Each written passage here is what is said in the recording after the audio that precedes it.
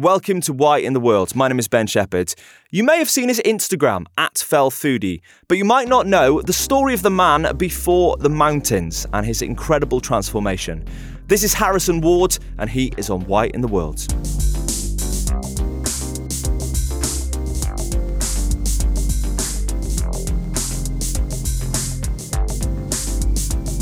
When I said to you, I've never had a breakfast cooked by a guest before, you went, well, you know, it is kind of my name. So, yeah. Let's start with FellFoodie, actually. Where did that come from? Why did that become a thing? I think initially I just sort of, I didn't have an Instagram account at all before. I never even used it. And I just sort of started it as something really to share pictures of my dinner. So to avoid annoying my Facebook friends, really. So it was very much anonymous at the time. It was me taking basically pictures of my meals I'd made at home and pictures of sort of packed lunches I'd made and going in the hills. So I had no name on it, I had no pictures of me. It was just pictures of views I saw when I was out hiking, packed lunches maybe in my hand, and finished dishes in the kitchen. And it sort of went from there. So initially it was very small. I met some great people through it. I think I know you've had like James on the podcast before, people like Adventure and Nick, and seemed to sort of build a bit of a community around there.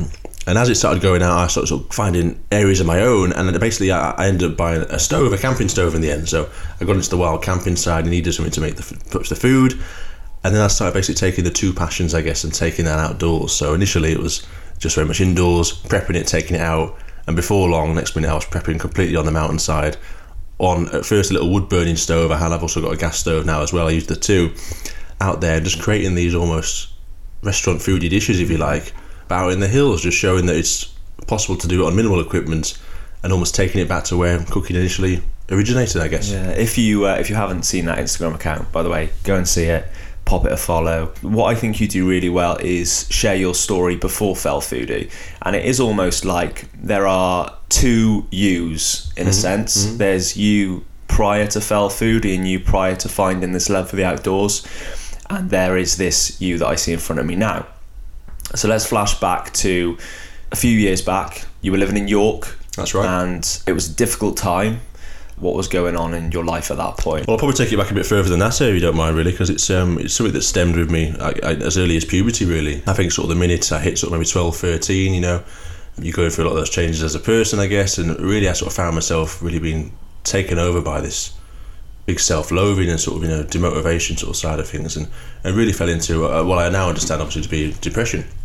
Depression can sort of affect people in different ways. I think some people can get it sort of situationally, if something's happened obviously big in their life, or it could be through behavioural, but for me I think it was so early doors, it was just something that hit me.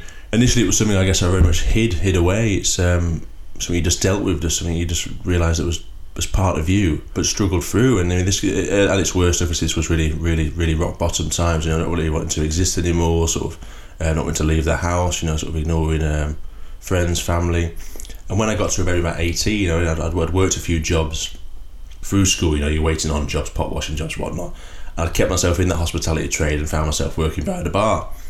I then discovered, I guess, the world of alcohol as well. And initially this was great. I think it was very much, it was a happy time. You socialised with people, you're always chatting there over a drink. And quite quickly I found this to almost silence my mind, if you like, sort of sedate my mind a little bit and calm me down and sort of bring me down to a normal level, which obviously I wanted to be at, you know, I guess this paraphrase of normal. So by the time I'd actually went to university at 19, now I was quite in this world of alcohol. I've been working that sort of way. I was now sort of drinking every day and sort of heading into university. Plenty of freshers training, shall we say, you know.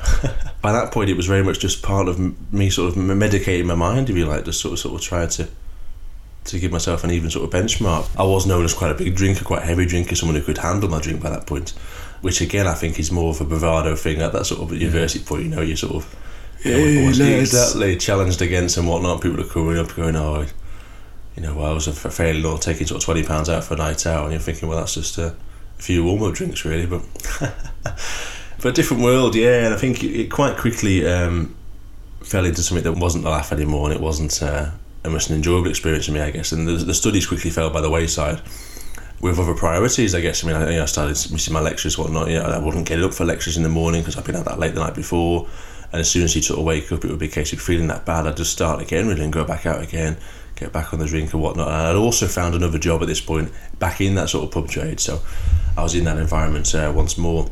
So it was sort of 19 when I went, so I was a year later going to university, so by which point I was quite an old head as it was, but then I was into this sort of pub environment, drinking that way, and sort of much prefer to be in the old Real Ale Man's pub in the daytime rather than being in the SU sort of thing, you know. But yeah, but once the study sort of fell by the wayside, it really started slipping away. So I mean, by this point, I'd taken up smoking as well. I hadn't touched a cigarette at all before I was 18. Very anti-smoking, to be honest, and just picked those up as well as part of the routine. Yeah, exactly. I mean, initially social smoking, and it slips in. Next minute you're smoking on the way to the pubs, and then next minute it's day to day. At this point, I mean, I was probably consuming the likes of over 20 pints a day by this point. Really, it was quite silly figures. Some serious units. Yeah, and again, it still didn't really seem that unusual to me at the time. It was just, I just like a drink, a heavy drink. I can handle my drink. I'm just a big lad, you know. It's fine. I was smoking full time, and I'd also ballooned in weight. So I'd gone to university, sort of.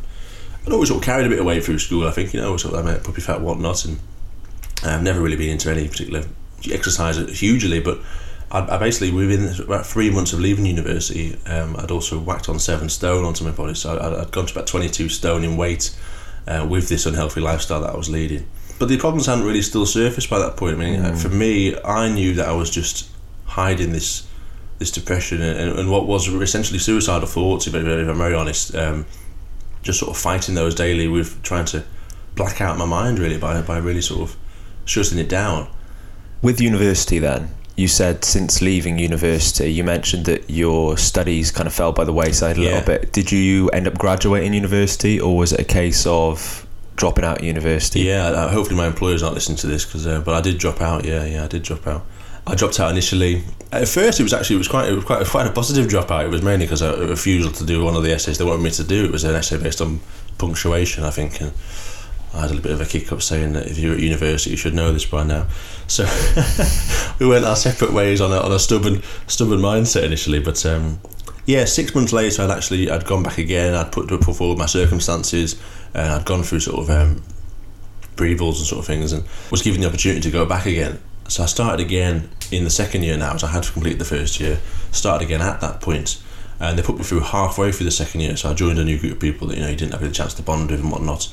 And I did want to go back. I did want to finish it, and felt I was able to. You know, I had sort of the mindset for it, but I just didn't really apply myself that way. It wasn't my priority, if you like. So again, I was popping onto the university campus and more likely to slide into the student union again, or then I missed a few lectures again. It started to fall off quite quickly. Back into I couldn't sustain the two lifestyles, and I was actually called up in front of the head of program in the end, and for a D-Day meeting, if you like. And I was told by a friend of mine who had a similar one that it was quite a casual affair. It was just the head of program just sort of saying, "Oh, please pick your ideas up." And I turned up to mine. It was actually the dean was there, the vice dean was there, the chancellor, the registrar, and the head of program, all knowing my backstory, knowing my afflictions, that sort of way. And they gave me an ultimatum, really, and said that, you know, I had to be in really show progress and really show a willingness to be there, but didn't really show a lot of compassion for the actual things I was saying were an issue. They saw them more as an excuse, actually, at the time, which I don't blame them for. I think, you know, there's maybe they could see it was trying to get that second chance sort of thing, but I think, again, it's maybe that this whole sort of culture around the mental health thing, I guess, that there's people that are trying to promote more awareness of. There's still some even archaic sort of views towards it. Yeah, but they weren't to know the battle that was going on at the time. But it did fall by the wayside again, and I went into the full-time employment in the hospitality trade, and that was really where it started slipping away. As you mentioned previously, that is kind of where things start spiralling even worse. Yeah. You're drinking throughout the day, you're drinking at work, and you're obviously in that environment 24/7. How was that? Well, it was Kid in a Sweet Shop at the time. I mean, it was a perfect environment, and I think one of the reasons I did stay in that so long was due to those reasons. It suited my lifestyle at the time. Again, it was still very sociable, and I did meet some good friends with that industry, and you know, I by no means want to say it was all complete darkness and there wasn't any happy times, but there was some. But it was mainly the sort of the hidden life I was leading. Again, I think you mentioned at the start, living the sort of the two different worlds, and it was very much that sort of way. It was the front you put on towards the public-facing persona, and then the sort of secret life you lived in the background. By this point, it was deeply ingrained into my life. It was you know, it could be waking up in the morning, sort of, you know, starting straight away again. And I actually ended up moving in and living in the pub as well at the time. So I got into the echelons of management at this point as well. I did work myself up. My whole day was just spent in that premises. So it was either if I wasn't off, I'd be in there for a drink anyway, again, using the social aspect as the excuse. I still hadn't come to terms with it myself though by this point. Again, just still very much saw it just as a heavy drinking. But yeah, I was quickly soon to realise that I'd stumbled into this bout of alcohol addiction. It wasn't until sort of my 21st birthday where I had a lot of friends from home come up, a lot of school friends, a lot of whatnot, and they came up to visit York, and the idea was, we'd have a big sort of 5-day session, if you like. So for me, this was run of the mill, I guess, but for everybody else, it was. I've been on a 5-day session for a couple of years. Yeah, and I think I was on a 2.5-year one at one point. But they all came up anyway, and it was a great sense of. By this point, I'd got quite lonely in the city of where I was. I was working this job. I was quite highly functioning, but I wasn't really hanging around with any of the sort of university gang. I wasn't really particularly affiliated with any one person in particular, no sort of best friend, if you like, or group of friends in the city. It was very much just me, and I was quite a lone ranger in how I went about my business. I'd take myself out. I got sick of waiting for people really to be, making plans. I'd just go, well, I want to go and do it, so I'll go and do it myself. So I was a lone ranger in that respect. And so all these friends come up, and there's the big sense of camaraderie again. You feel part of something again. They're all sort of doing a similar thing, and for a brief time, it masks over all those cracks. As the days went on, a few friends started to go home, and then started to go back again, and it wasn't until the 5th day where there was one of my friends left, Jamie. It was just me and him left, and we went on a big night out again, sort of continued the way it had all gone. It sort of came to a head a bit. I mean, he was chatting to somebody else on one of the nights out, and we got a bit distant from each other on one of the bars, and it just started flooding a bit back to me again that I was very soon to be alone in this city again, just me and my thoughts, and this sort of unhealthy lifestyle I'd fell into. For a moment, the sort of the masking I'd created with the drink slipped, and it all came back in sort of its severity. I took myself out from that bar. I sort of stumbled home. I'm completely under the influence at this point. I don't recall a lot of this situation. Certainly not the conversation I was about to have. But I stumbled back to my residence, which was quite close to the railway at York. I didn't have a phone or anything at this point. I didn't like to be contacted. I didn't like to be bothered. I didn't like to know where I was.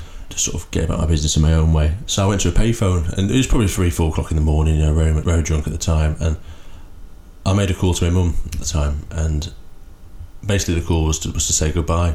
And I rang out to say that I could no longer live with the issues I had, and that my plan was to go and sit on the tracks and end my life. I don't recall what was said at the time, and it must have been a very harrowing conversation, as much for her as it was for me, especially to be woken up from sleep, sort of to hear this. But I was talked out of it, and really, if I'm honest with myself, I don't think I ever really wanted to particularly go through with it. It was possibly my eventual cry for help that way, and this is where it all came to light. And she somehow got in contact with Jamie anyway, the following day, and before I knew it, I was getting carted back to Cumbria, and this hidden sort of backstory had become known amongst my friends and my family. But I wasn't ready to change at this point.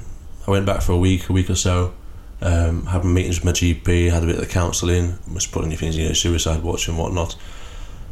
But it wasn't me, and it wasn't the way I coped with things. So I quickly booked a ticket back to York, got back on the train, went back again, and continued my life for another 3 years, exactly the same way I was doing before. But now, with everyone else, with the knowledge of what I was doing, but I wasn't ready for this lifestyle to end.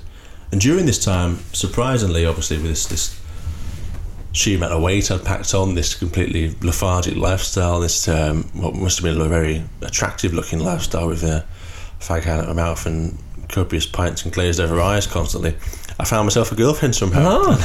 Someone for everyone, buddy. Yeah, exactly. And this really was one of the big changes in my life. It'd been the one thing I sort of always really was looking for, really, was that sort of relationship with somebody and that element of love and whatnot, and I was with her for about a year and a half, in the end 2 years. We were due sort of moving together. It didn't change my ways. I still lived this secret life behind her back when it was in it.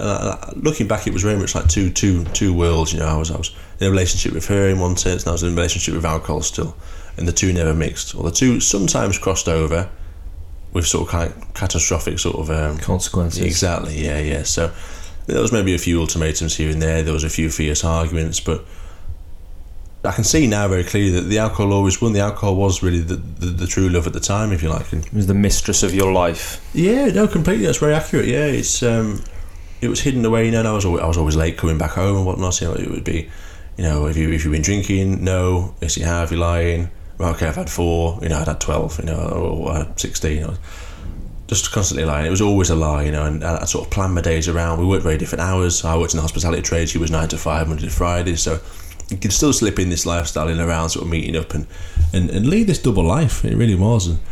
But the bubble was soon to burst. I'd always seen myself as a very loyal person, but I was actually unfaithful in the end, and this case came to prominence.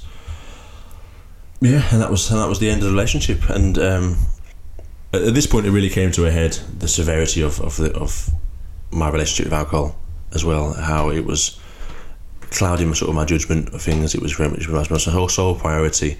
It was the one thing I was heading at every day to really get my fix. And it was only at this point really that I started coming to terms with the fact that I'd become an alcoholic. And this was openly discussed again with my now ex-partner at this time. I quickly sort of, I suppose in an attempt to win her back initially, started to try and remove things from my life. So I vowed to quit the drink. I vowed to quit smoking. But in the environment I was in at the time, this wasn't going to be possible. So I remember being sat outside. I actually went to my shift the next day, and I was sat outside, and I did my breakfast shift. I was in the kitchens by this point as well, helping out, and my boss noticed something wasn't quite right and asked me how I was, and I just broke down completely in front of him. And he said, "Take some minutes outside to yourself and sit there." And I sat there for the next 5 hours outside, just completely broken. I remember my colleague coming onto shift for the changeover shift by this point. That's how long I'd sat. My shift had finished. I'd just been sat outside, and he came out with a pint and said, "Here you are, mate. You know, cheer up." And I said, "I don't drink anymore, John." And he looked at me and sort of went, "Sorry?" I said, "No, I don't drink anymore."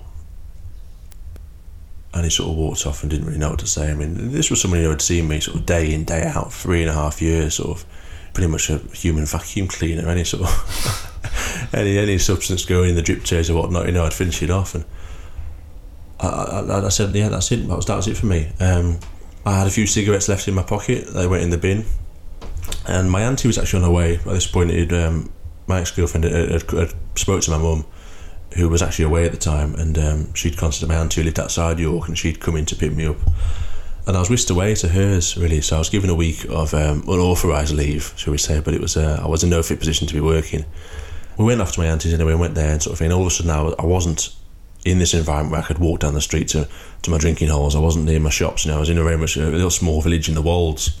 Again, completely clouded still, you know. I'm all over the place. I'm still sort of I've deep love for this girl, and sort of wanting to get things back that way, and was doing anything possible really to show that change. And again, so I'd come off the drink, I'd come off the cigarettes, and I'd throw myself into fitness. Initially, the only thing that was close to hand was a bike in my auntie's garage. My auntie's bike, of all bikes, so complete with sort of basket bells, you know, and the tassels hanging off. So, mate, you on that bike, I got an image.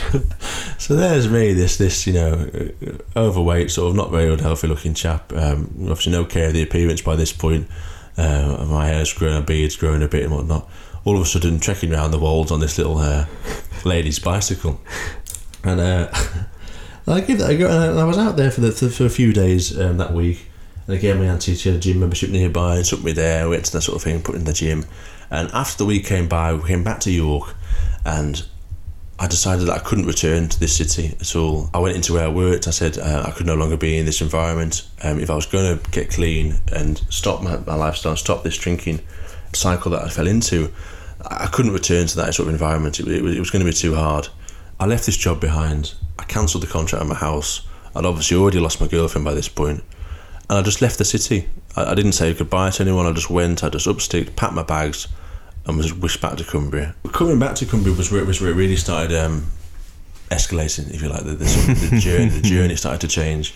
Within days of being back, my best mate, Ryan, popped up at my doorstep and said that we were going for a walk. Mm-hmm. Yeah, I haven't had enough. No state of fitness still by this point. I was thinking to walk, so I'd got some of my kit on. I just had whatever came to hand at the time, really. So I remember picking up an old school bag. I think I put on an old woolly jumper I had from the cupboard, thinking, in case I get cold. I had a pair of swim shorts on, and then donned my Lonsdale trainers, you know. So ready for all eventualities. Exactly. So that was my walking attire. But again, no idea where we're going to walk. You know, maybe it was just a walk around the local town, around the town. But anyway, he said that we were heading into the Lake District.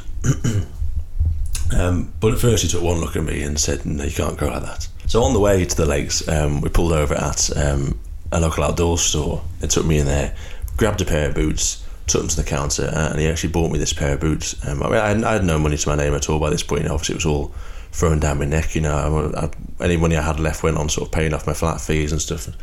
I was obviously jobless at this point. And so it was a big moment sort of for that sort of show of faith and show of friendship, really. And he purchased these boots, and we got back in the car. We drove down the A66 and pulled off in the car park at the base of Blencathra. Again, my knowledge of any of these fells mountains at this point is minimal. I mean, the sort of the term Blencathra, I mean, they didn't scream mountains to me. Probably screamed more craft beer at the time. And he said, we're heading up there. And again, my mind's all over the place by this point. I'm going through shades of withdrawal now. My head's sort of pounding with sort of coming off cigarettes. I'm still pining for sort of my ex-love.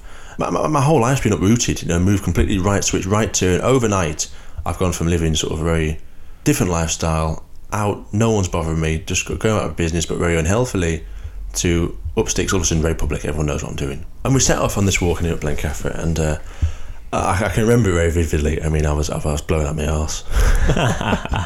I'm very unfit by this point. I'm still very overweight, and I'm plodding up this hill. I mean, slowly but surely we're getting up here. But the one obviously saving grace was the mindset, the want to do this. It was. I was still again trying to change my life, to show that I could change, to try and win back this ex-partner initially. And slowly but surely we head up the hill, and we make it to the summit, and it was completely full of cloud, and I couldn't see anything, but we made it there. He turned to me, Ryan, at the top. And rather than saying, well done when you got there, blah, blah, he just said, Helvellyn next week. Now that's when you know you got a mate. I don't even remember responding, but we're all on a week, and there we are at the base of Helvellyn. Now, we parked up at Swills car park at this point. I know there's two sort of quite famous routes in there. The one from Glenriddin, quite a long walk in, long steady. Or there's the one from Swills car park in Filmere, which, again, is one of my favourite walks now, but it's the altitude you gain there. You gain very quickly. It's a staircase to the top. And it was a glorious day this day though, so we headed out again. Obviously I donned the boots now that I'd been purchased the previous week, and up we went, and it was just as hard again as the Helvellyn. Again I'd done little bits in between this point, but we started marching up the fell, slowly but surely again, plodding, remember just the sight of my feet, just struggling forward, just really absent-minded, just walking to the top, marching to the top of this mountain. Upon reaching the summit, something really did click in me. We reached the trig point, walked a bit further on, and looked down across one of the iconic ridges, obviously Striding Edge, looking back with Ullswater in the distance. I said, a glorious day, red tarn was there, the sunshine glowing off it, and it was just the most spectacular view. It seemed at that point that it just ignited almost a new addiction in me, where I knew I had this love for this activity in the outdoors. They're kind of the first couple of weeks back then, these first couple of peaks, and then obviously your mate Ryan, he's saying that we're going to go and do this, we're going to go and do that. Where are you at this point? All over the place still, completely, very honestly. But with this new sort of bug has definitely bitten. So after that walk up Helvellyn, something has definitely sparked. And it's something I want to do again. It's a happy feeling to get there. It's a good feeling of elation reaching that summit. So this sort of then became the hobby of the next few weeks, I guess, if you like. So it became more and more peaks in the lakes. It became sort of keeping up that fitness journey. Again, I joined a gym by this point. I'd even gone into running. I mean, I couldn't run a bath before at all. I couldn't run down the street. And before long, from hiking these mountains, from really struggling going up this sort of Blencathra, again at that 22 stone weight, 6-7 months on, we're now done in the trail trainers and we're going up these peaks, and we're having little runs up these peaks and whatnot, and I've stripped down completely. I've lost a lot of the weight, much healthier mindset. After these challenges of the mountains again, so we'd done Blencathra by this point, Helvellyn, Scafell Pike then came, we then gone down to do Snowdon, up to Ben Nevis by the end of the year. So within 6 months, I'd covered sort of these 3 national peaks, and the running had taken off, and my friend turned around to me and said, do you fancy a marathon? I laughed in his face. I thought, there's no chance whatsoever.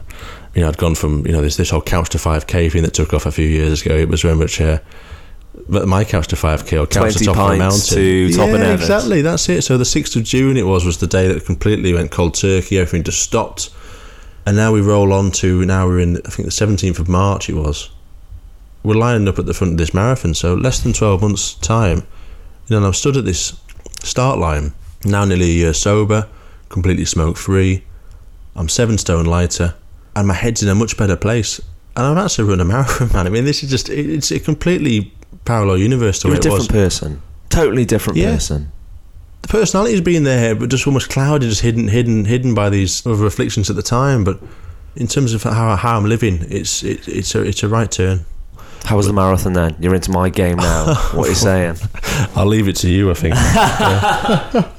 I finished anyway, so I was happy with that. It was just one of those real culmination of the turnaround. I think sort of it also shows to a lot of people that how much your life can change in such a small period like a year. Huge. It's never too late to make that change, I think. And although if you'd have asked me on the 5th of June before that changeover day that I'd be running that in 12 months' time, I'd have laughed you out of the pub. Nah. So where are you at with sobriety now, buddy? So at this point now, I've still not touched a drop since that day. I've been now over 3.5 years sober, still completely smoke-free, and still on this completely different tangent of my life. There's still occasional moments, some shades of that past, but ultimately a much stronger person for it, and not something I'd wish to return to. I get my fix in very different ways now, and my mind is a lot clearer for it. Has there been any points in the past 3.5 years where you felt yourself sliding? If I have slid, it's not been very far.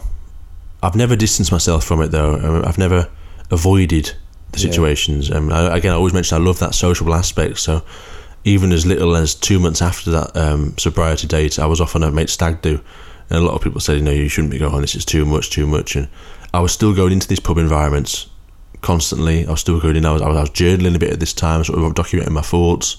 I was still meeting friends in these environments, but always felt safe in my own head that I wasn't close to slipping. But I can appreciate for some people that's too much. They've got to completely remove from those elements. But I never wanted to be someone who was no longer invited to things, or he doesn't drink anymore, so he can't come to this. Or I was giving up drink. I wasn't giving up my life.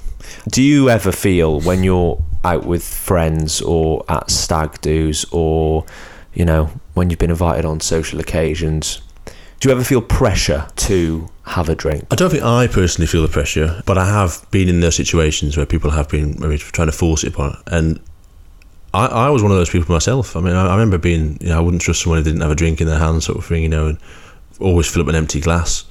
Quite forceful that way myself, but I've been in some situations where there can be some people a bit rowdy or whatnot, or even you've met some friends of friends who sort of you don't really understand the backstory, and they're lining up the shots or whatever, and you go, no, I don't partake, sorry. Go on, have one. No, I don't drink.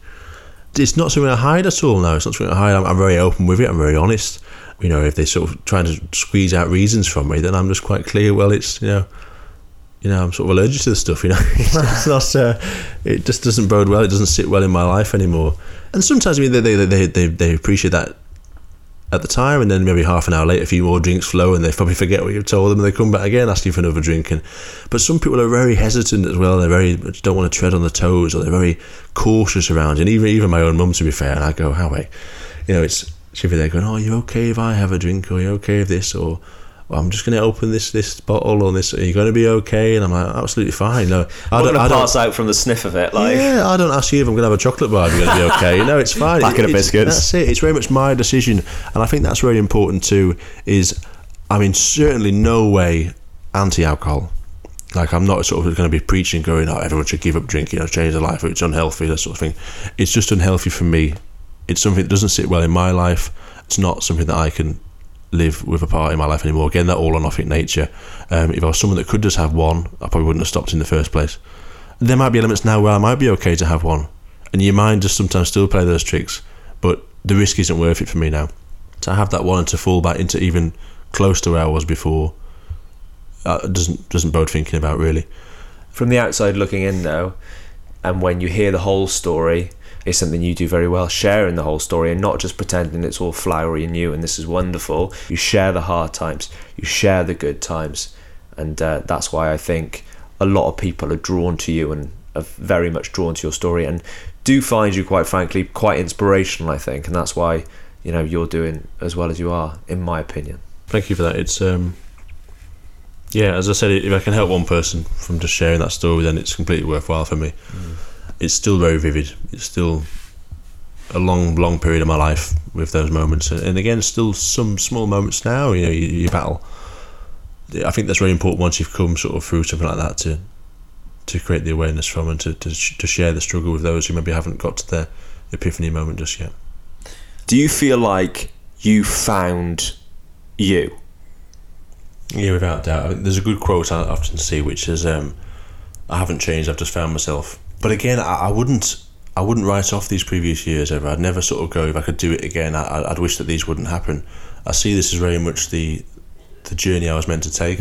The building blocks, if you will. Exactly, completely. The foundations and the investment to get to where I am now. I mean, again, the sheer amount of money, I guess, that I spent at the time is not worth even thinking about. But if that was what it took to get me from that point of not wanting to be here at all to getting to this point now of healthy, enjoying life and living this outdoorsy life, then by all means it's a worthwhile investment. Throughout this whole thing, throughout the whole experience, from a young lad to where you're at now, there has always been one passion, and that passion has been food.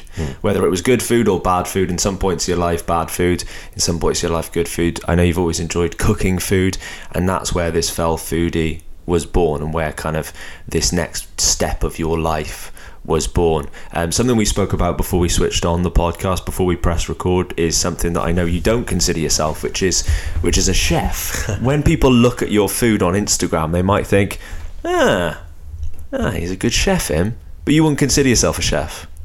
No, not at all. No, I find it quite insulting to actual chefs. It's so interesting, this, No, I mean, there's been bits before, even in print or people else dubbing that way. So they've dubbed it chef, and I've never been trained. I'm completely self-taught. I mean, the cooking side of things came about from an early age, cooking alongside my grandmother at the time, just initially baking little bits out there. But I always loved the way it brought people together and sort of brought family together around the table on a Sunday and whatnot, or even friends for certain events, barbecues and things. There was always people gathering in that sort of kitchen mentality. So it was very much self-taught, so just picking up little bits from there. I'd religiously sort of read cookbooks. I was never really into fiction books or anything, your Harry Potters or whatnot. I was just reading cookbooks, and I'd sit there even on a Saturday morning when people were watching the kids' telly. I'd be on side of the kitchen sort of thing, watching Keith Floyd clips and whatnot, loving that sort of side. But no, the chef term, I mean, again, I'd worked with many chefs, obviously being in that trade. And these guys have gone through sort of culinary colleges, they've studied to get to where they are at that level. And for me to dub myself that way through reading a few books and chopping a few onions, I think it's insulting really to them. I think it's I wouldn't bring myself to that. A cook is where I leave myself. An outdoor cook. It's like if someone that goes to the gym a lot tells you how to train, but they're not actually a personal trainer. It's a similar kind of similar kind of way of looking at it. I think. Guess they might have the knowledge and they might have the background and they're not qualified. But exactly, yeah, I suppose so. Is there any desire, any wants to qualify as a chef at any point? No. I'm going to keep up the mountains, buddy. I think University of Life, I think, is the one I'll choose to graduate from now. Let's talk about the happy times. Let's talk about incredible views, incredible meals. You've obviously done this for a few years now. You've been climbing mountains, you've been making grub at the top of mountains, you've been taking incredible photos. Again, I do urge you to, if you don't follow Fell Foodie, go and do that on Instagram now. Is there any moments, any certain days that really stand out to you? Any meals that you've cooked, any views that you've seen, any weather that you've experienced that you've thought, you know what, this is life, man. This is sick. Many, and then you never get sick of them.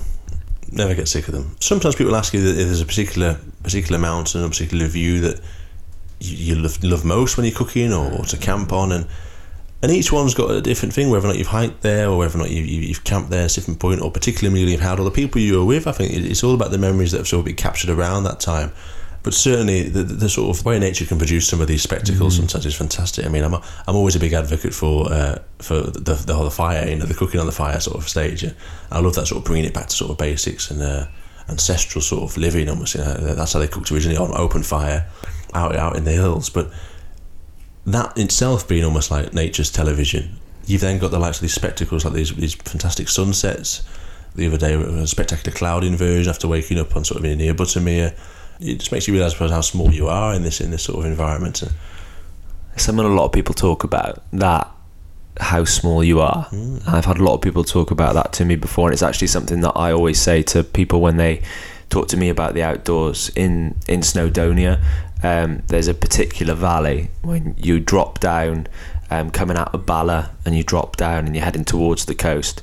And if I'm feeling like a little bit sort of, down, or things are getting on top of me or whatever, like it's just a hard time, I'll take the bike, my road bike, and I'll go out there and I'll drop down into this valley. Drops down a big 15% hill down into a V-shaped valley, and you're just on a bike in the middle of it, and you look up and it's vast, and you're like, all right, my problems really don't matter, do they? Breathtaking. When you think of the outdoors, what does the outdoors mean to you? I think it's that feeling of escapism that I love, escapism from the modern world and from the sort of day-to-day thoughts again. I mean, again, like that, the alcohol was that sort of sedation for those bits. I mean, I'm by no means sort of miracle cured, it's still something you sort of live with through that sort of new addiction and through that sort of new way of finding endorphins. I mean, I think ultimately all you want to do is be happy. I think no matter what it is, what you find to try and be happy, that's all everyone wants to be. Whether it's through something like exercise, or even sort of down to drinking, as it was at one point, was the sort of falsifying that happiness, even to harder drugs, to things like adrenaline seeking. It's always just searching for that dopamine hit, really. That's all it is. You're just looking for something that brings us to that level. And for me now, that endorphin rush is certainly walking up these mountains and getting those, not always, I mean, those views at the top. But the fitness aspect of it, I think that marching up, that challenge of getting up these steep sort of these steep routes and getting to the top and quicker, and I just love that. I love just getting up there and surviving up there. And also getting up there and knowing that you're going to eat some great food at the top rather than like... It's always a good incentive, I guess, yeah. Some rubbish jam sandwiches or something, or whatever it might be. There's certainly plenty of offers from peers and friends these days, company on these walks. I bet there is. I don't think it's my crack. But, One question that I really wanted to ask, and we'll end with this. If you could go up any mountain and cook anywhere, where would you want to go, and what would you want to cook? That is a question, isn't it? People often ask what's my favourite dishes, or favourite to cook, or favourite mountain, but combining all three, that's a toughie. That I'd probably say that mountain hasn't been climbed for me yet. Whether or not that mountain is even a physical mountain, I don't know. Maybe it's a something else. Maybe it's the personal mountain. I don't know. But cooking wise, I love many different cuisines, really. I mean, different sort of from Italian to the Indian cuisines. I mean, Greek's probably my favourite sort of food. The real sort of death row dinner, I guess, would be like a nice Cleftico lamb dish for me. But producing that on a camping stove, that would be a challenge and a half. I like almost the answer that you gave me. Basically, then is the mountain hasn't been climbed and the meal hasn't been made. So was that a good enough cop out?